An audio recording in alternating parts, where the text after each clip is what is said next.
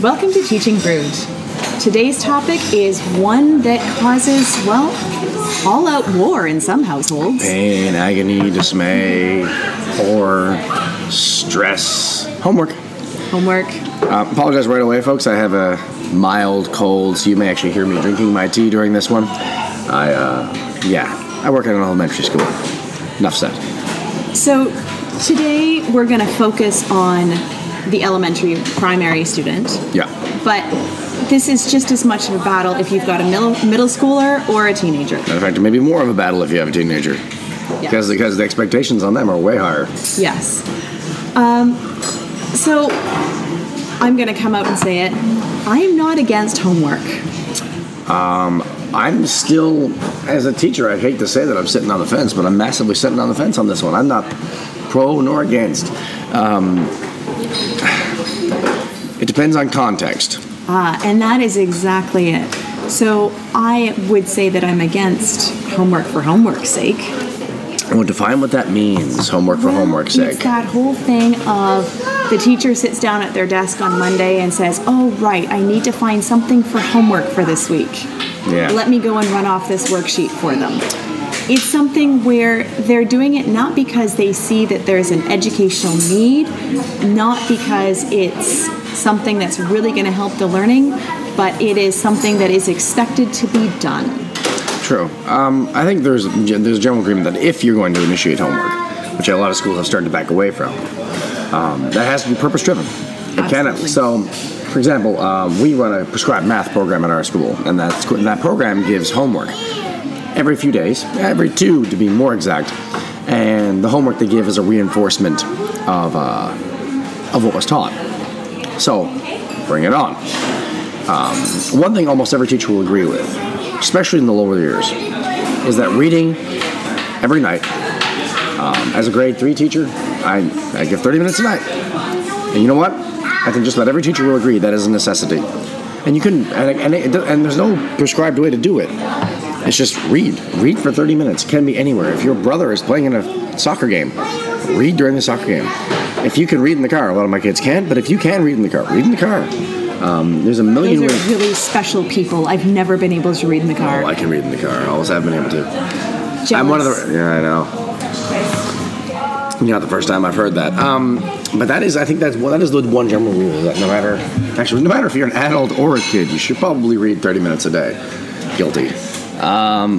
So it's one of these things where, yes, there is much debate, and there's one general researcher that we ran into consistently who basically compiled a bunch of studies, over 200 of them in the end, I think. And the funny thing was, there was nothing definitive. No. It was all over the board. It was that 10-minute homework rule, which most people swear by, and I do, that, 10 minutes per grade per night. That wasn't consistently present. The idea of whether you should, the research seemed to indicate you shouldn't, but at the same time, then he would turn around and say, but it does help with this, and it does help with this, and it does help with this, and parents still want it. And so the counter-arguments were presented in the study. It was that meta-analysis that Dr. Cooper did. And, it was interesting. One of the things that he brought up was the fact that it's all causal conclusions. Yeah. Causal, that one. Sunday morning, early. In case you didn't realize, folks, we do this at 8 a.m. in a cafe on Sunday mornings. So you've got all of these correlational studies, and they're not delving deep into the rest of the variables. No. So it's something where if you've got a whole bunch of, let's say, students who are from low socioeconomic status, and you're wanting them to read every night, but mom and dad aren't even home, they're at work still, or they have a high level of illiteracy, they're going to have difficulties helping their kids. Yeah. And that's going to cause the homework to take longer, or more battles to be fought over it, or things like that. There's too many factors that really, in the end, we hate to say that there's not going to be a definitive answer on this one, but there isn't, because there's too many factors that play into this. If you're in a wealthy, high-income school, homework can be seen as a bad thing simply because it's an extra thing they have to do, and they may be overloaded with after-school activities. They may have soccer one day, and violin, or piano, or some of the kids in my class literally do 2 activities a day. Yes. If they're in the competitive field of any sport, guaranteed they're doing it 3, 4, 5 times a week.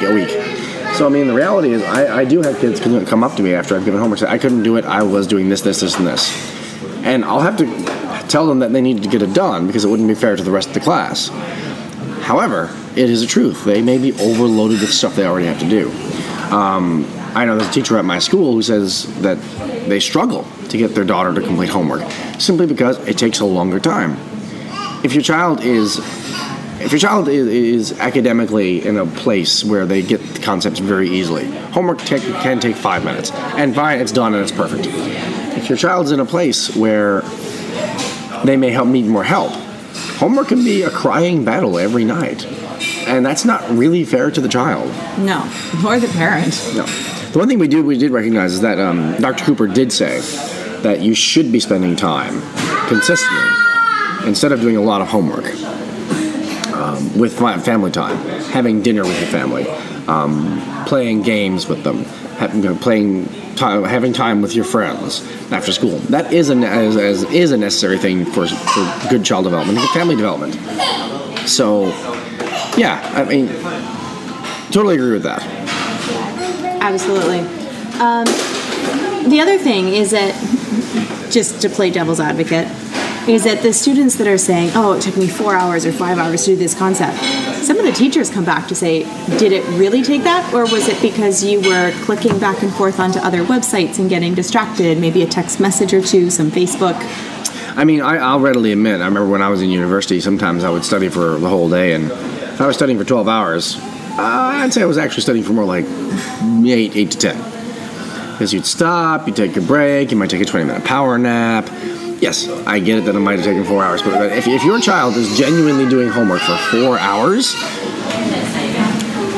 they shouldn't be doing homework for 4 hours. They need breaks. I mean, the reality is 20 minutes is your limit on attention time for most kids. 20 minutes, take a break. So if your homework is taking you an hour, fair, but make sure there's ample breaks in there. Make sure there's recharge time, and even if that recharge time is a quick walk, or don't put them in front of a screen during that recharge time, whatever you do. Not. But or the fridge. Don't put them in the fridge either. No, in the fridge. That's harsh. Or not in the fridge. And don't put them in front of the fridge. It's one of those things that one of the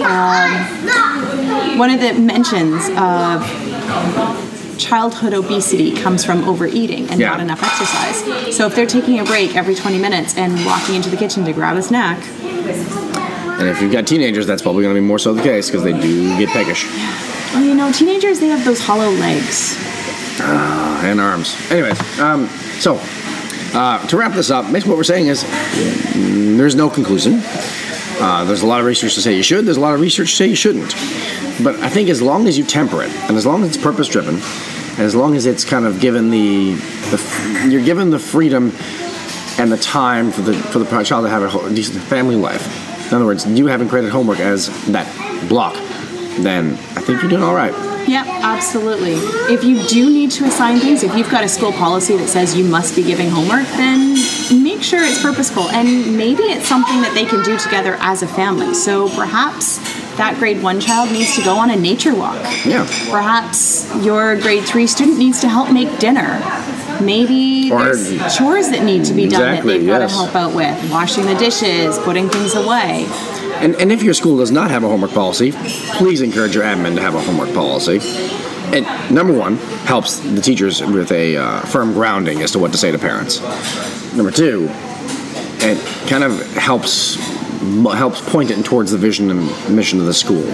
So if you don't have one, highly encourage your school to develop one. Or you develop one for the school and show it off to them and say, hey, look what I did.